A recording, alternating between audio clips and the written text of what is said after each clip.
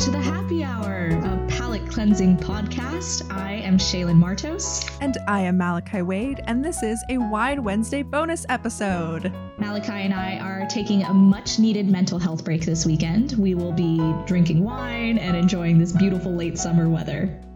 So we thought to do a little mini episode that is a peek behind the process of producing the Happy Hour, specifically how we choose our happy stories. When we choose which stories we cover, we try to avoid feel-good stories and focus on what we define as happy news. So what is the difference between a feel-good and a happy story? Mal and I have our own definitions, and these affect what we decide to cover on the Happy Hour.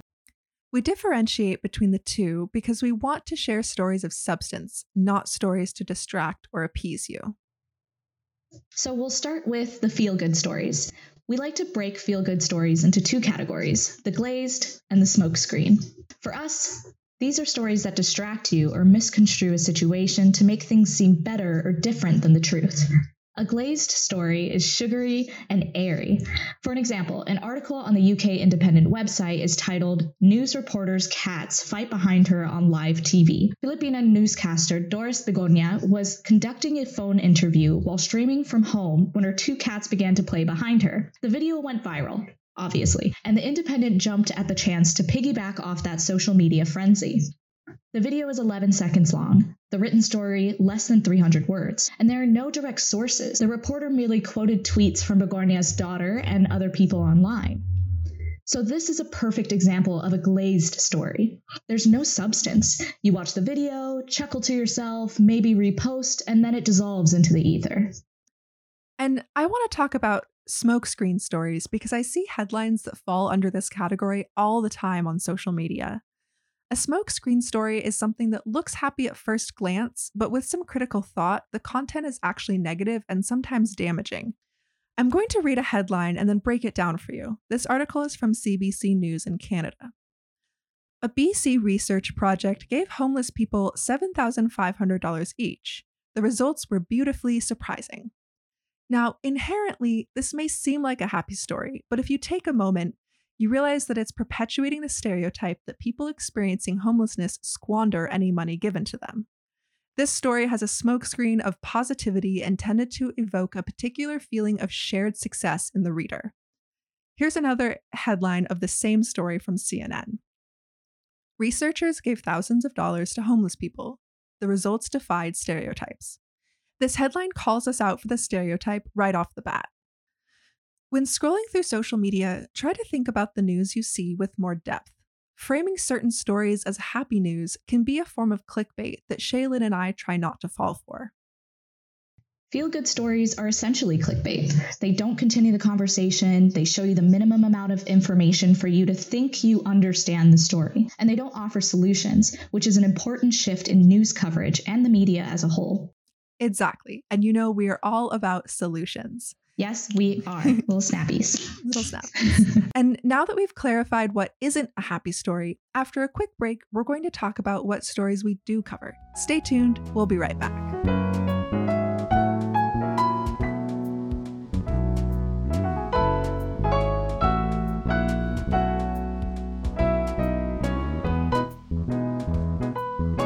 Welcome back. We're just grooving to that new mixed and mastered theme music from our buddy Armand Villamoria. Heck yeah, we are. It sounds so good. Always. I get so pumped every time we hear it. Put it on in the morning. Next, we want to get into what we define as a happy story, the stories we want to include on the happy hour. These are stories of substance that help you to see new perspectives and are focused on progress. Like feel-good stories, we break happy stories into two categories: creative solutions and community work. To us, a creative solution story is pretty self-explanatory. It's a story that provides a creative solution to a problem. An important aspect of these stories is that they include what's working and what isn't. There should be a critique of the solution, but these stories can still warm your heart. For example, our first happy hour episode was titled Pink Penguin Poop. Do you remember that, Malakai? I do, very fondly. In February, I received a newsletter from NASA's Earth Observatory that changed my life. It's crazy to think that this was just in February. I feel like we've been doing this podcast for like 5 years. Forever. Anyways, The Adelie penguins of Antarctica are too small to see through satellite, so researchers track mounds of their guano or poop to estimate colony numbers. Adelie penguins eat krill, which is pink. Therefore, their poop is pink. And NASA is tracking pink poop to keep tabs on these cuties, although they can't be 100% sure their data is correct. But why is this a creative solution story and not a feel-good glazed story? Because Earth Observatory took all the information about the penguins, their poop, and how climate change affects their colonies and food webs and put it on an adorable worksheet for students. So not only are they addressing the issues, providing a solution, and acknowledging the drawbacks, but they're also making the information accessible to young minds. Now that's a creative solution. Yes, it is. It's really important to us that we cover different communities in a constructive and forward-thinking way. That's why we specifically look for stories that focus on community progress. For example, an Atlantic article about how immersion schools in Hawaii are teaching the native Hawaiian language and thus saving it. How to Save a Dying Language explains how Native Hawaiians pass down their history orally through mo'olelo, or legends, but colonialism and American occupation caused the native language to nearly go extinct.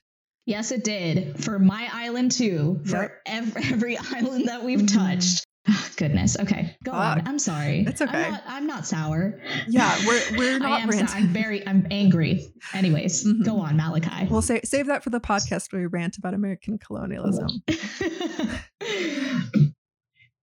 Immersion schools in the islands are using mo'olelo to teach Hawaiian language to students. According to the article, roughly 24 of Hawaii's public schools teach exclusively in Hawaiian, but a third of them are charter schools.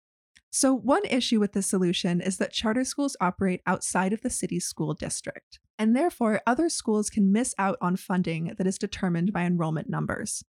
Regardless, the central theme of the story is still positive and critiques what is working and what isn't working about this solution. We found this story through the Solutions Story Tracker, a database compiled by the Solutions Journalism Network. And we on the Happy Hour love SJN. We have been following them. We appreciate their work. This show is inspired by the need for more solutions-based coverage. Yes, indeed. And these types of stories are not only happy, but they're educational for me and Shaylyn, and hopefully anyone who listens to us as well. They also inspire us to foster positive change in our own communities.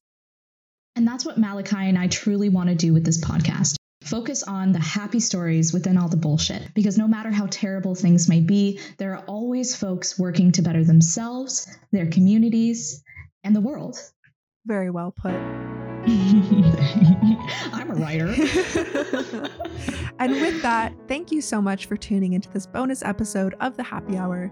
We'll be back with some great interviews and positive stories in our next episode. Thanks to Armand Villamoria for our theme music. Thanks to Andres Velasquez for audio editing. The Happy Hour is produced in collaboration with the Golden Gate Express newspaper and Express magazine out of San Francisco State University. Happy Wine Wednesday! Happy Wine Wednesday, everyone!